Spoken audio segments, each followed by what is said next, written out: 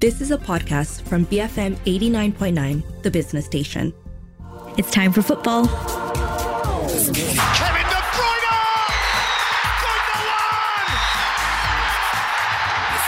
Bruyne! Just for Kicks on BFM 89.9. Hello and welcome to Just for Kicks with myself, Cam Ruslan, and our two pundits today. We've got two up front. Asran Rosen. Hi guys, how's everyone doing? Better than me, I hope. Yeah, you can tell from his voice he's already unhappy. He's sad because of his Liverpool. And we have back after far too long, Nicholas Anil. Hi Cam, it's good to be back, like you mentioned, after quite some time. Yeah, it's good to have you here. So we're going to be talking today. There's going to be quite a bit of FA Cup fourth round review. And we'll do a little, what's it called? League Cup preview. I always forget that one. And we're also going to take a check-in because we're halfway through the season. Can you imagine? We're actually only halfway through. So we're gonna sort of like get an overview, sense of where we are right now. But first of all, I think I was going to say it's a big upset. I don't know if it is an upset. Brighton 2, Liverpool 1. Asran, you're a Liverpool fan. Explain yourself. Goodness me, Cam. As you put it just now, it is only halfway through the season. But for a number of West Liverpool fans, it appears as if the season's over. But again, to put it into perspective, there's still a lot of matches to go, and we've still got the two legs in the Champions League against Real Madrid coming up. So anything can happen. But the way the team is playing at this point of time, well, to be fair, yesterday's performance was much, much better than what we've seen in the last couple of matches. But still, the second half performance, Brighton thoroughly deserved to win. And what an excellent goal it was from the Japanese guy, Maitoma. It's, again, I think, as you put it, it wasn't really such a shock.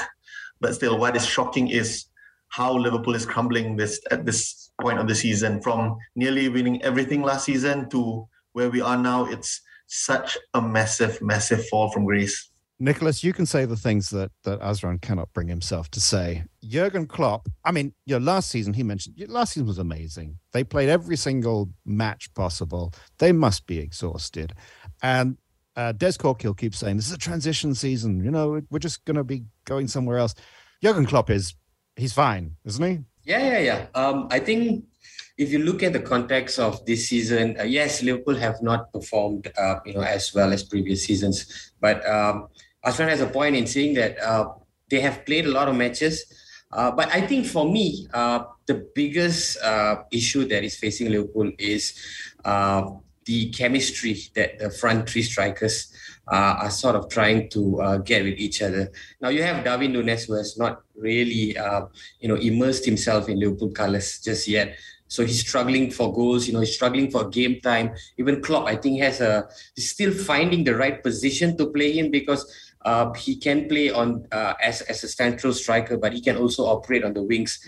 So this is perhaps one of the issues that surrounds Darwin Núñez. And bear in mind, Darwin Núñez comes with a hefty price tag, and Liverpool are expecting him to plunder the goals, and that has not come yet. And then you have Cody Gakpo, who is one of the hottest strikers in Europe during the World Cup season. He had a lot of suitors.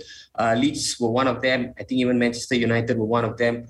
But he ended up going to Liverpool, and he was expected to make an instant impact. To be fair to him, he's not been given enough game time. If I'm not mistaken, this was his sixth start yesterday. And the goals have yet to come in a flourish. And then you have Mo Salah, who has struggled to repeat the forms that he has produced over the last few seasons. He scored, I think, 11 goals or something this season, but it's not as good, if you compare him to his usual standards. So the front three, which, have been so good for Liverpool before, Salah, you talk about Firmino, you talk about Mane, these three were the force to be reckoned with. And now you've taken sort of two of them out of the equation and brought in these two new guys. And they have struggled for goals. And this is where I think Liverpool have really struggled. They've not scored enough. And this is where that it's really hurting them. And true enough, it was punished by a team like Brighton. Brighton are a team that have been progressively improving and, scoring one goal against a team like Brighton, who are really on song at this point, is not going to cut it. No. So, Asran, briefly then, if all your hopes hinge on beating Real Madrid, then that's a pretty tough season. What would you be satisfied? What do you think Liverpool fans would be satisfied with? Well, obviously we set ourselves really high standards. Good thing about it is Real Madrid isn't firing on all cylinders either. So it's going to be a match between two teams that were performing really well last year. And again, as you mentioned just now, Cam, it's still only halfway through the season. But if you don't mind, touching a point on what Nick said, it's true. I think it's obviously, even as you can see, Salah's impacted by the fact that the front three is not a settled front three yet. He scored only, 7 Premier League goals as compared to 15 at this point of last season. But the problem with Liverpool now is it's not just the fact that we're not scoring enough, it's the fact that we're conceding too many goals either. And can you blame the defense? The thing is, we haven't had a settled team at this point of time. If you look at the midfielders, the standard or the midfield three that we had last year of Thiago, Jordan Henderson, as well as Fabinho. Jordan Henderson and Fabinho, both of them look a really pale self of their former self. In fact, when Fabinho came on yesterday, he played 9 minutes. Already after 90 seconds, he had a yellow card, which could have been a red card. And he was culpable for a number of errors in the middle of the park. So Fabinho is really struggling for form. Jordan Henderson looks very jaded and tired. And so I think it's the whole team that is really struggling at this point of time. Maybe the excerpts of last year definitely has had its impact. But yeah, we hope that, and we thought that the break, during the World Cup break, the fact that a number of Liverpool players either were not playing in the World Cup or even in the squad, they were not first 11 for their respective countries. So we thought they would get at least a bit of a break in that sense of the word, but it hasn't seemed so. I reckon then that the entire Liverpool squad are just sort of like going through their holiday brochures and trying to work out, well, as long as you wake up against Real Madrid, that's the most important point. So back to your question, winning the Champions League is definitely what we have to hope for. It's going to be a tough ask, but yeah. Okay, fine. I mean, that's just regular, isn't it? No big deal. So, Nicholas, then the big one. You're a Leeds United fan. It was Accrington Stanley 0, Leeds 3. The gap between the two is I don't know, because my computer cannot scroll down that far to find out where Accrington Stanley stand. So Leeds are back, and I need to ask you the question. One, I mean, were you pleased with the performance? But are you a Jesse Marsch fan, or are you of that Leeds camp? It's like Jesse Marsch out now. Well, I like what Jesse Marsch is doing with the team. It obviously wasn't easy to take over Marcelo Bielsa and to take over the situation that Leeds were in last season. They were struggling close to the bottom of the table. Relegation was almost a stark reality when Jesse Marsch took over, and he only had a couple of games to actually turn it around. But credit to him, he absolutely got the best out of his players at that point, despite having limited time with them, and somehow managed to salvage Leeds' season by staying in the league. That game against Brentford, I think, was one of the highlights of the season, having won that final game. That win actually kept them up. And everyone has expected him to continue rebuilding the team, because it's a totally different sort of person that comes in, and he brings about a different charisma and different personnel with him as well. But I think this season it has not gone all to plan so far. I am happy with the brand of football because he still maintained that same attacking philosophy that Marcelo Bielsa had introduced to Leeds. So it's all out attack. Players moving up in numbers. Even though he plays 4 at the back, you can see both the fullbacks are constantly pushing up and offering space to receive the ball. But this season, I think for Leeds, it has been all about draws. If you look at the league, we've drawn 9 league matches, and only won 4 so far. Out of 19 games this season, it's not good enough. And as a result, they're currently languishing in 15th in the table. This FA Cup win was a much welcome addition. It was a much welcome boost, but then again, it wasn't a surprise as well, because if you look at Accrington Stanley, they are languishing bottom of League One, if I'm not mistaken, and so Leeds were expected to win this game. It was a good performance. I was glad to see Jack Harrison put in a solid shift. He's been a crucial player for us, and a big performance was needed from him.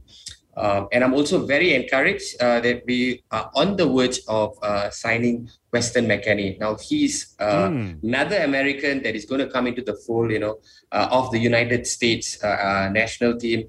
And, before he was plying his trade with UA, but as a result of their whole financial situation, he's got to leave. And I think his addition would really be a much welcome boost, especially in midfield, because Leeds have not found that gap left by Calvin Phillips right up till now. And with Matthias Klick leaving as well, that's a big sore point in midfield. And with McKennie coming in and a couple of other additions that we've got, I really expect Leeds to be putting the points up on board after this. But the win against Accrington Stanley was fantastic. And, it's the first time in a long time, I think, in 19 years, this is only the third time that Leeds have gotten out of the fourth round. So it was a great win and a great result. Well, I when I was much, much younger, I remember, Leeds being a regular in FA Cup finals and the like, but I was very young then. Cool. We're going to move on and talk about probably more Americans in the world of football here on Just for Kicks on BFM 89.9. More football when we come back. Just for Kicks, BFM 89.9. Just for Kicks on BFM 89.9. And we're back on Just for Kicks with me, Nicholas, and Asran. And now, Asran, finally, it happened. The top two teams in the league finally met in the FA Cup, and it was Manchester City 1, Arsenal 0. I mean, I think they were kind of full strength-ish teams on both sides, but it really showed the squad depth of Man City, I think. So what did we learn? What did we learn about these two clubs? So, as you put it, Cam, it was the first meeting, surprisingly, between these two clubs, top two in the Premier League at this point of time.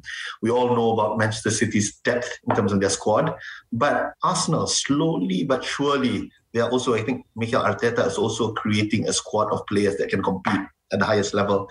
So when you put it, the teams that were put out for the FA Cup fourth round, I think it was a mix. We saw Haaland playing, we saw Mahrez, Gundogan, De Bruyne, and on Arsenal side, we saw the likes of Saka started, Nketiah, Granit Xhaka, and as well as Thomas Partey, but also saw the likes of Philip Kosa, I believe, in his first full start for Arsenal. So it's a bit of a mix again. But having said that, if you look at the teams that were put on show, these are really top caliber players, all international players. The game itself, though, was not as exciting as it could have been. In fact, I mean, I might be biased, but yesterday's Brighton against Liverpool was a proper cup game. I think in terms of the game between City and Arsenal, it was between two teams that, because it's their first meeting this season, it was a game that neither side wanted to lose. So it was a game of few chances. And finally, it was settled through a goal by an unlikely goal scorer in Nathan Ake. So it was a good shot. I think Julian Alvarez, coming off winning the World Cup, he had a good shot coming off the post. Jack Grealish, who held the ball up, passed it over to Nathan Ake. I think the whole Arsenal defense sort of a bit relaxed. Didn't think Nathan would have finished the ball as how he did. And it was 1-0. After that, there weren't that many chances for neither side. So it's, I think, probably a well-deserved win for City. But having said that, Arsenal has got more serious ambitions this year. I think probably Mikel Arteta's main target and main focus is to win the Premier League. And again, I'll put my neck on the line. It's their titles to lose, if you ask me. Oh, okay. Hey, Nicholas, I've heard a strange argument, which I want to put to you, is that Man City won this match, but that the addition of Haaland has actually made them worse, because at this point in the season, last season, they had scored the same amount of goals, but they had conceded far fewer goals. So really, he's sort of done nothing for them in terms of the attack, but has actually made them worse in terms of defense, because, I don't know, he puts the emphasis at the top of the pitch, and etc. And I kind of felt like that when I was watching Man City today, the other day.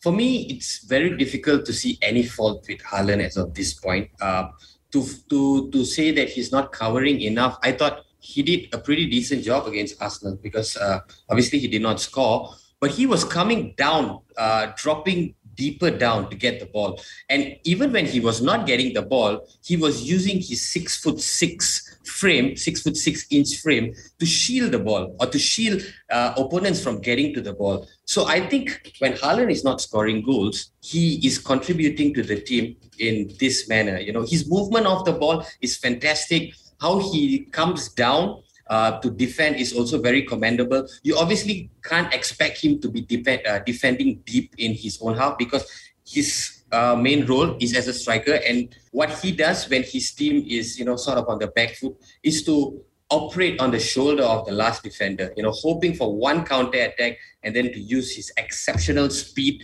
and brute force to try and get a goal. So I think this season, Haaland has just been absolutely magnificent. 31 goals in 27 games. That's more than a goal each game.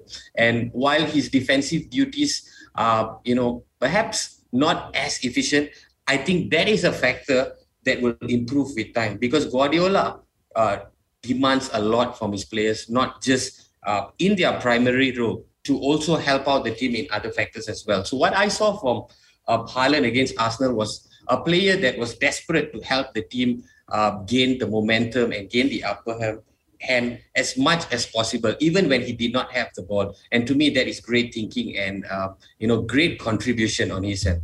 Okay, one day I will have a tactical take that somebody will agree with. If I can add on, Haaland, he scored 25 goals in the Premier League. He would have already won the Golden Boot in a lot of seasons. Well, he scored double the amount of goals that Wolves just scored. He's got more goals than some teams have scored. Even Chelsea hasn't scored as many goals. So he's doing his job as goal scorer. All right. Okay. All right. I get it. Haaland's really good. So I want to move on to, the FA Cup fourth round had a lot of teams that we're not going to cover. But Grimsby Town fans, go check out the internet.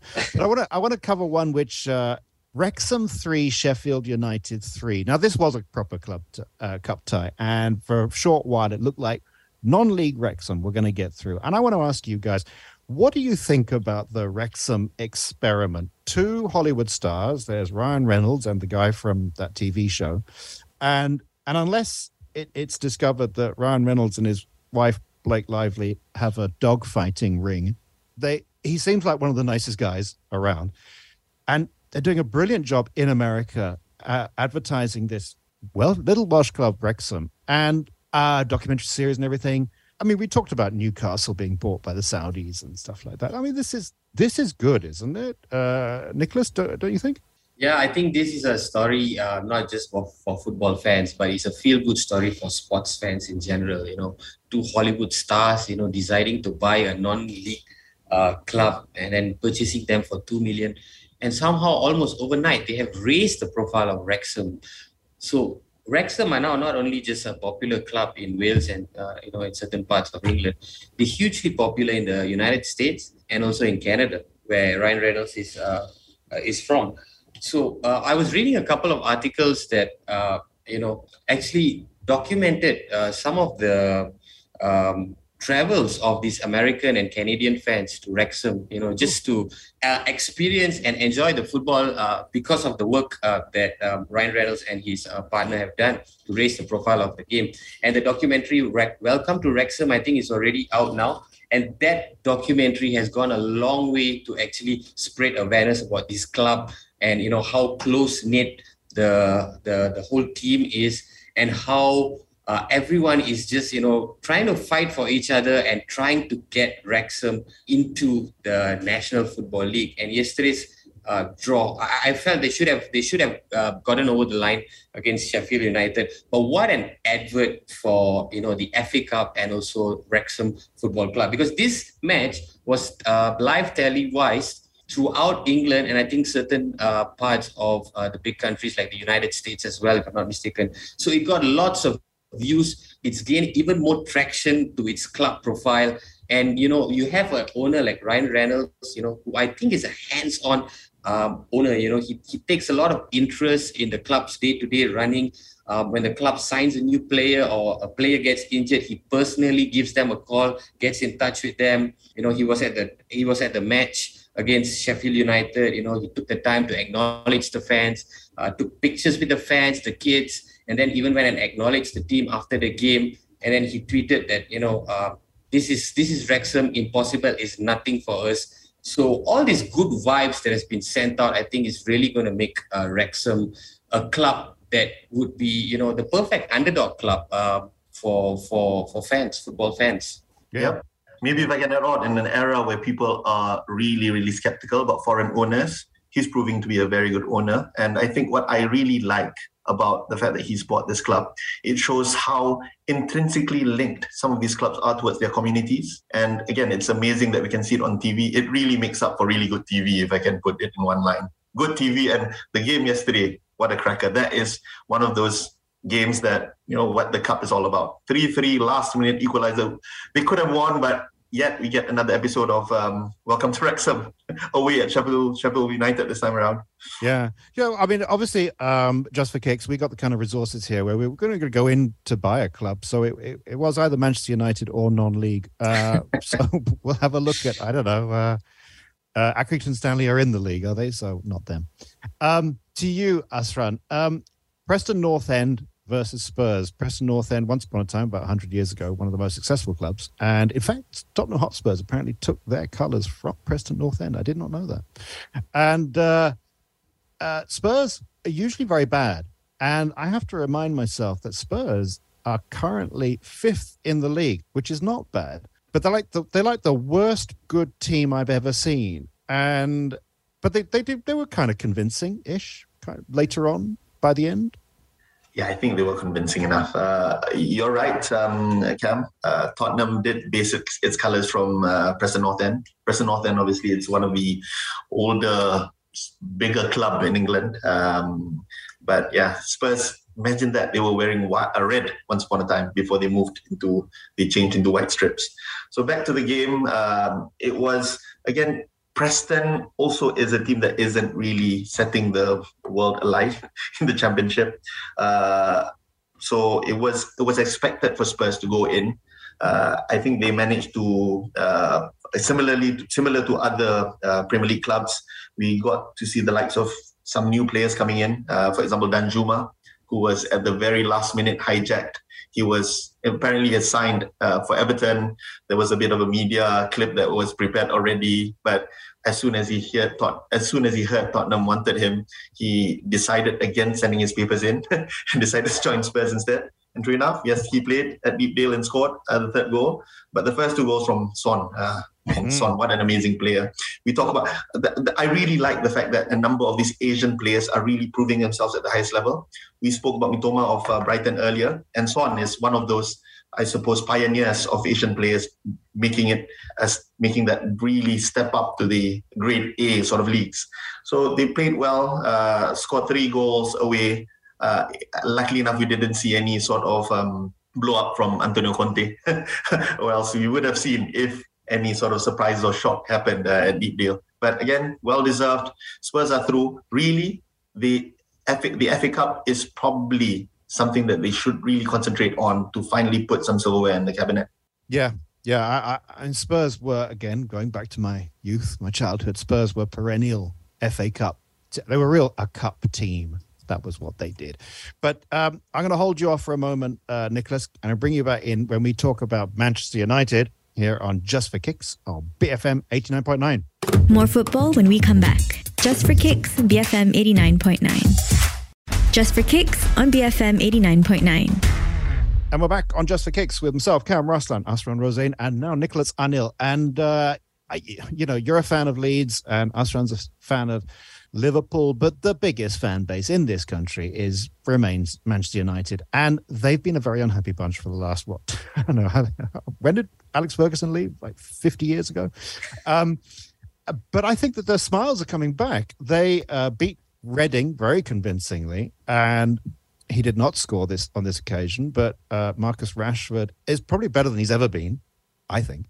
Something good is happening at Manchester United, Nicholas. And Casemiro, who I think, along with Luke Shaw, is really pushing the weight scales. He's very good, though. So tell me, why are they good? I think Casemiro's shine in Manchester United in such a short time was something that was perhaps expected, but to me it's a surprise to see how he's not only assimilated so well into this United team, but has been performing, his socks off. You just look at the 2 goals that he scored against Reading. The first goal was an absolute striker's finish. Now, the likes of Marcus Rashford and Anthony Martial would be proud of that, just holding off the defender, picking his spot, and then, blasting it into the corner. And the second goal was also a thing of beauty, First time stroked it right to the bottom corner from 35 yards out. That is pure quality. And I think that Casemiro's addition, when United were going for him, at that time they were having lots of struggles. They were not consistent. That whole Ronaldo issue, should he play, should he not play? That sort of took over the club.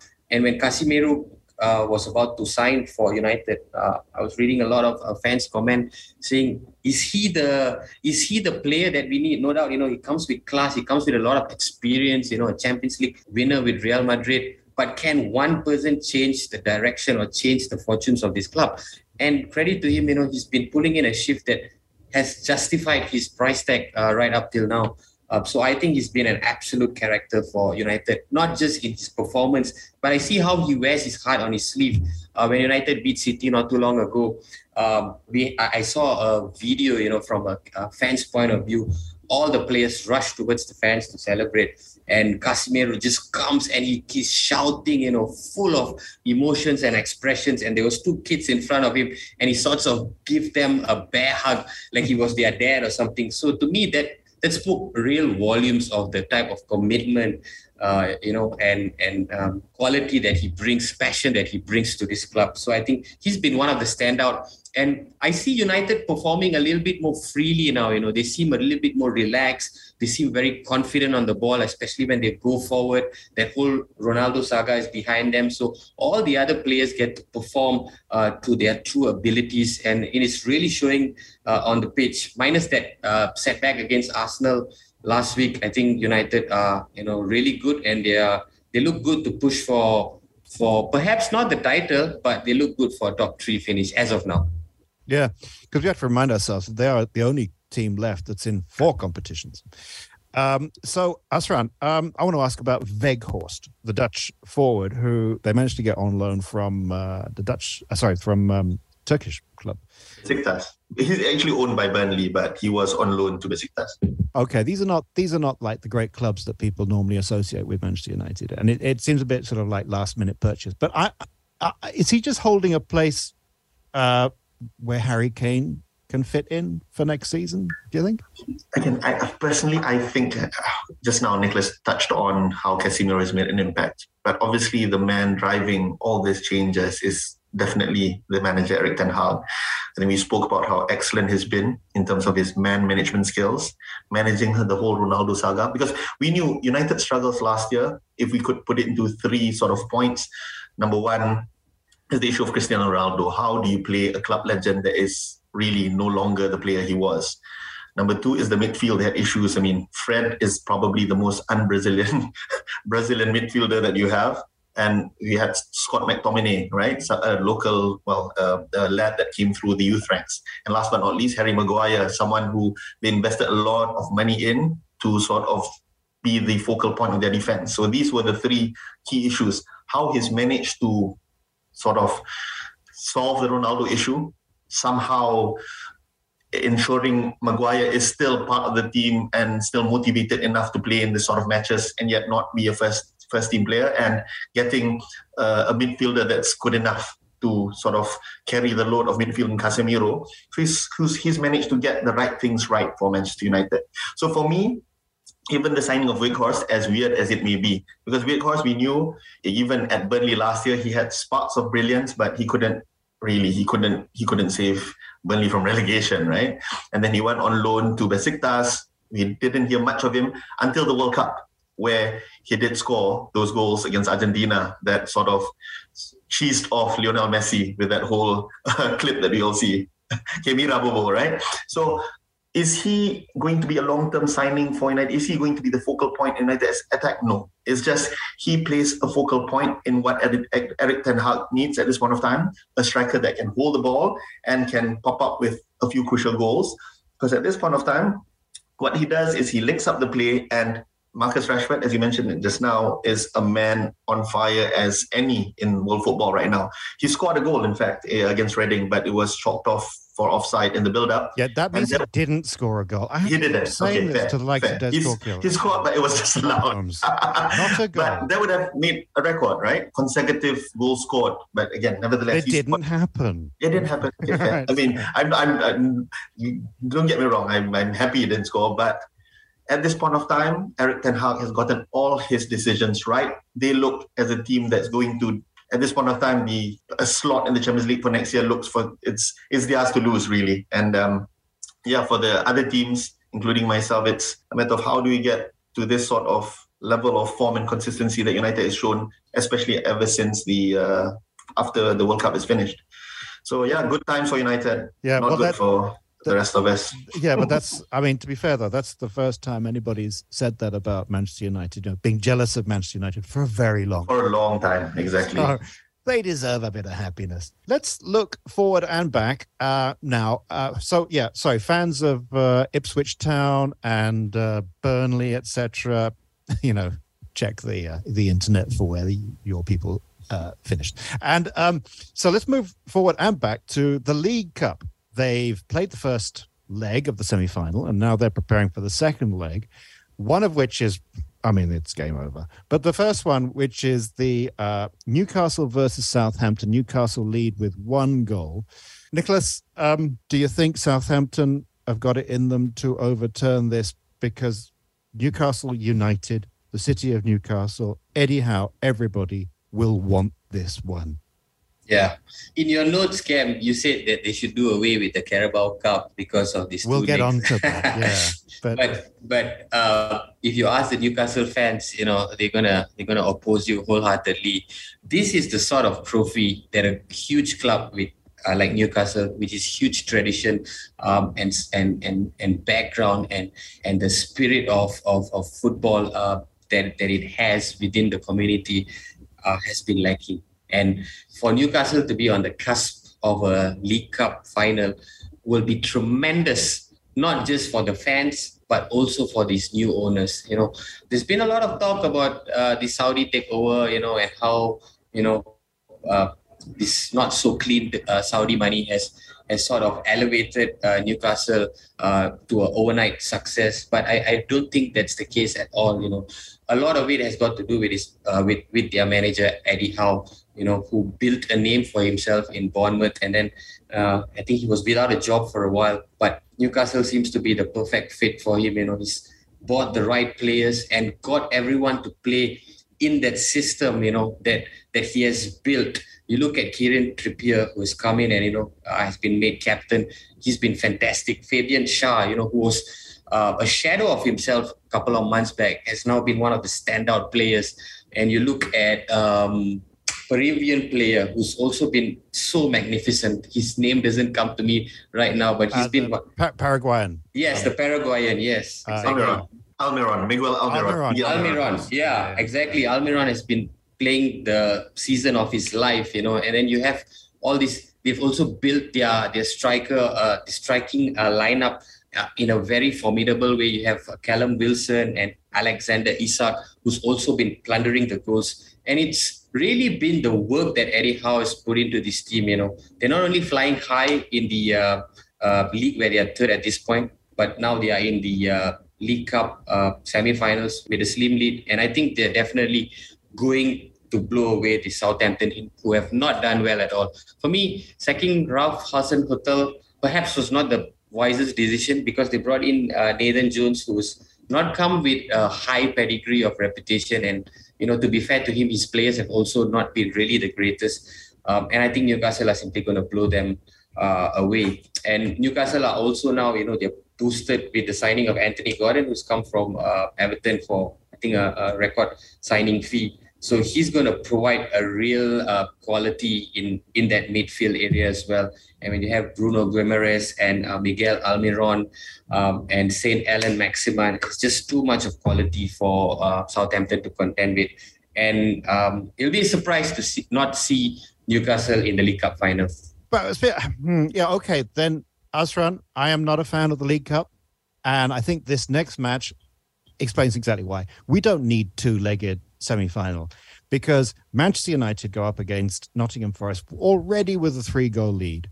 There is no way on. I mean, I guess it could happen 4-0 to Nottingham Forest, but the league, there's too much football, and I'm scared every time when I see like the League Cup. I get scared about injuries to players. It favors the clubs that have the squad depth. It's not a level playing field. It makes it less level. So you've got Liverpool all over your screen right now, and I know you're going to say, "Oh no, the League Cup's the best," but say why. I think the League Cup's purpose, especially for the Premier League teams, the bigger ones, is a place where we allow all the players who are developing, all the youngsters to be able to challenge at the top level. And as Nick put it, for some teams who hasn't won silverware, is a perfect opportunity to win something. The likes of Spurs, the likes of Newcastle, who hasn't won in a while, they should focus in this sort of competition. So I do agree with you, Cam, that there's too much football. Perhaps there's too much football happening at this point of time.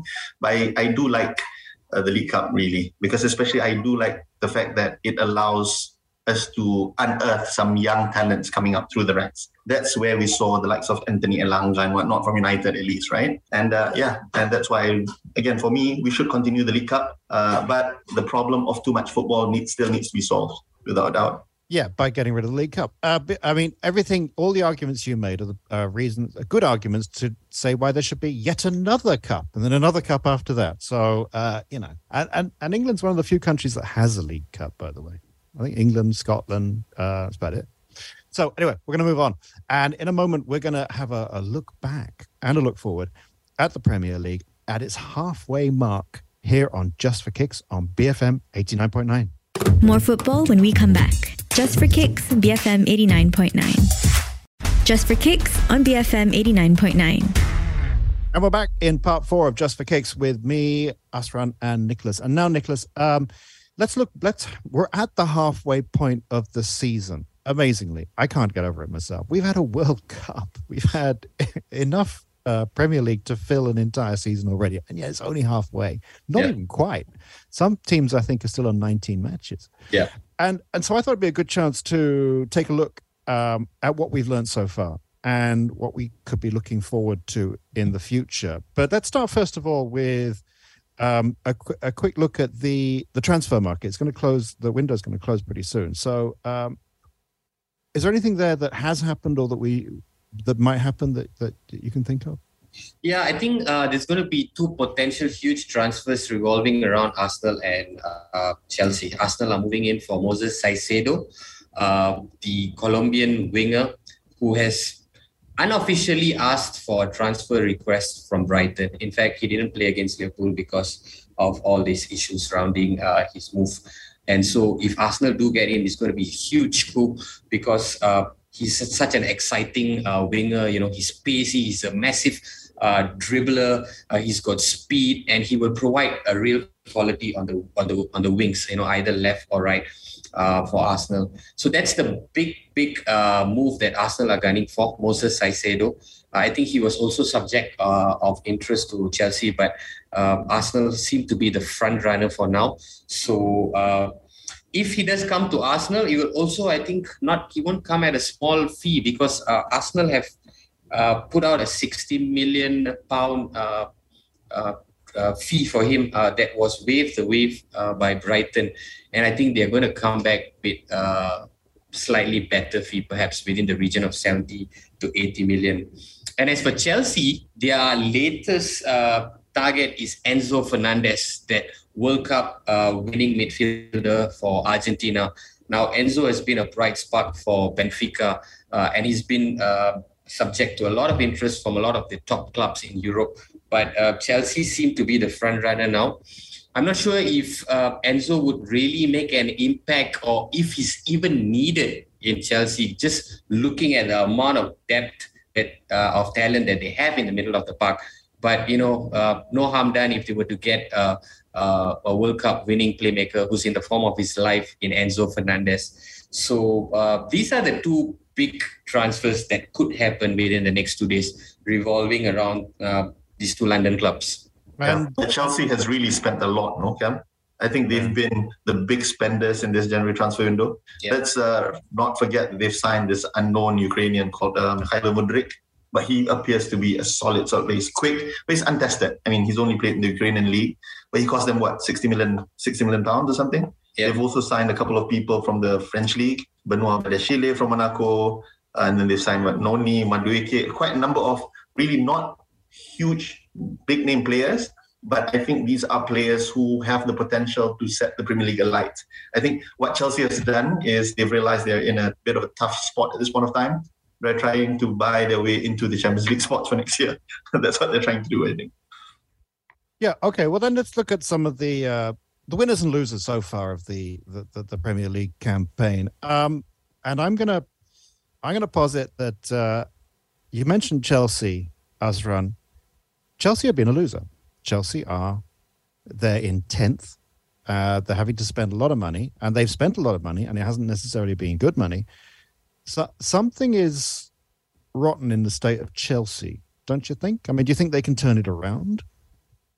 Well, the first really decision that sort of, I think, caught all of us sort of by surprise. Well, surprised, but not such a surprise, because Chelsea has been a firing club, is the departure of Thomas Tuchel. We thought, look, I mean, it wasn't as if Chelsea were playing really badly consistently. It's just a slight bad run of form, but we understood that there was some issues behind the scenes with him and the owner, so they let go of him. And then the appointment then of Graham Potter, well, someone that hasn't really proven himself at the top tier, but he's been steadying the ship at Brighton. We thought, look, he brought Brighton to the highest level, but now Roberto De Zerbi has sort of took it up another notch. And since then, unfortunately for them, it hasn't worked. But what Potter can say is perhaps, look, it's not my first full season. These are not my players. So now finally he's gotten the players that he wants. They've spent big. They've spent huge. I think out of the top 10 transfers in this transfer window, they've at least got 4 or 5 out of the top 10, hasn't it, Nicholas? So what's going on? I think this shows, I think what the owner wants to show is like, look, we've gotten rid of Thomas Tuchel because he probably wasn't aligned to our vision or our direction of the club. But now we're spending it big. We're giving full faith. And I hope they do give full faith to Graham Potter. I still have a bit of skepticism. I think if things don't change, we'll get the boot at the end of the season. I hope not, but Chelsea has proven themselves to be capable of doing those sort of things. But yeah, what the owners are saying is, look, we've invested behind the club. We're putting support behind the manager. We need to get top 4 at least. So it's an interesting next few months for Chelsea. Have they set the game alight? Not yet. Again, we saw the game when Chelsea played Liverpool. It was a ball draw. And they need to change things around quickly. If they turn it around, they are 10 points out of the top 4. And it would be a massive turnaround. I mean, great, good luck to them, I suppose. Hey, Nicholas, winners and losers of the first half of the season. I'm putting you on the spot here. You didn't have a chance to think about this one at all. What comes to your mind when you think winners, losers? Winners for me, as of this point, Brighton, Fulham, Brentford. For me, these are the 3 biggest winners. Of course, Newcastle as well. But for me, the work that De Zerbi has done with Brighton has been absolutely magnificent.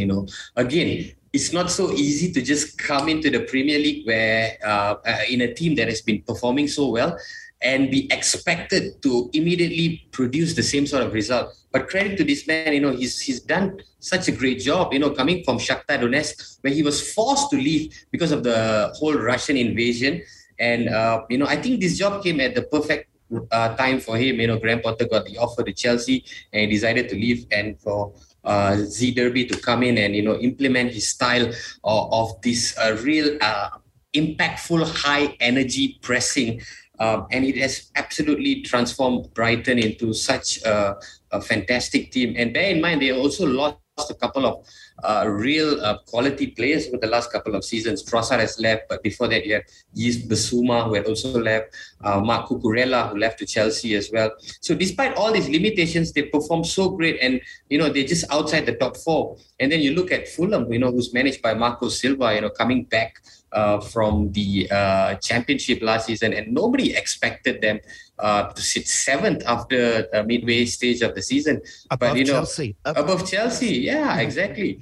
And they've been going great guns as well. They've lost their last two matches, but the work that they've put in before this have really sort of kept them in that position. And they've got a pretty good lineup of players as well. Alexander Mitrovic is a real quality striker that will get you the goals. But then you also have Daniel James, on loan for Leeds, and I think he's been doing a great job as well. And Willian, not to mention the former Chelsea and Arsenal star, was forced to leave Corinthians because of the abuse that he and his family was getting as a result of the performance on the pitch, which the fan deemed, not satisfactory. So, he found a new lease of life in Fulham, and he's been pulling the strings in midfield for them. And as a result, they've been really benefiting from his vision and work rate. And Brentford, do I need to say more? You look at Brentford and Leeds, I would just compare because they came up to the Premier League at the same time. But Thomas Frank has gotten the best out of his players while keeping the core of his players as well. Brian Mbeumo, Ivan Toney, these are strikers, even though they've, for instance, Toney has not been short of controversies, but, on the pitch, he's been a real goal poacher, and they've upsetted a few teams, to sit in the top half of the table. So for me, Brighton, Fulham, Brentford, the biggest winners. Okay, and Asran, I'm going to finish with you, but very briefly, losers of this first half. I've got to say there's major trouble brewing in Merseyside, both sides of the equation. I think Liverpool, we need to get our game back on track, or else it's going to be an absolutely horrible season. And for Everton, the problem with Everton is I don't know how they're going to avoid relegation at this point of time. Losing Anthony Gordon is another big blow. It's really, really troubled times for Everton because, again, Everton, the issue runs deep throughout the football club, not just on the playing pitch. I think even at every single level, they've got issues. So, that's it. If Everton fall out of the Premier League, I think that'd be the biggest relegation I've witnessed in my time. I think that beats Leeds, dare I say. Yeah, I think of recent times we had Leeds and Newcastle, perhaps. So Everton will be another big club going down. Yeah. Okay, well, that brings us to the end of this week's show. And I'd like to thank Nicholas Arnil. Thank you. Cheers, Cam. When the Malaysian football season restarts, we'll have a bit more discussion on that.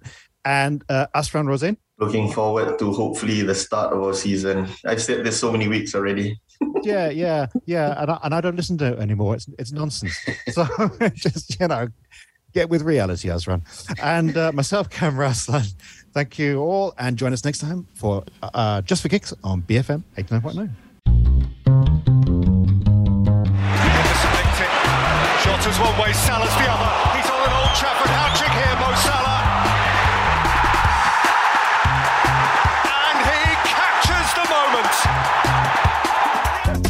For more football, tune in Mondays and Fridays at 8 p.m. Just for Kicks on BFM 89.9. You have been listening to a podcast from BFM 89.9, the business station. For more stories of the same kind, download the BFM app.